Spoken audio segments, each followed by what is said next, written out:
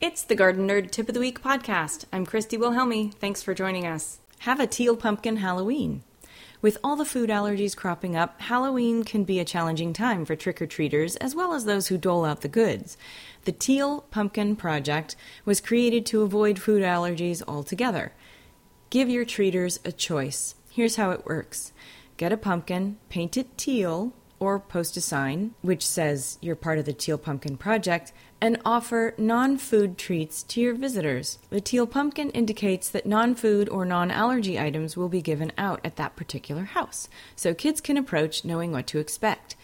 Now, at the risk of this effort backfiring with the wanton distribution of plastic trinkets that will just be thrown away the next day, here are our suggestions for teal pumpkin giveaways. Cool pencils, Halloween erasers, crayons, mini notepads, stickers for that awesome sticker collection, or bubbles in reusable containers. Safe eating items are also out there. You can do your research or go to gardennerd.com, because we've done it for you, and click on the link to find some awesome allergy-free options that are edible. Now, be aware that some, but not all of those suggestions are made with non-GMO or organic ingredients, so read the labels and make your choices. Go to gardennerd.com this week only and click on the link. And while you're there, check out our upcoming fall garden planning workshop and composting workshop. We still have a few spaces left. Hope you can join us. Happy gardening.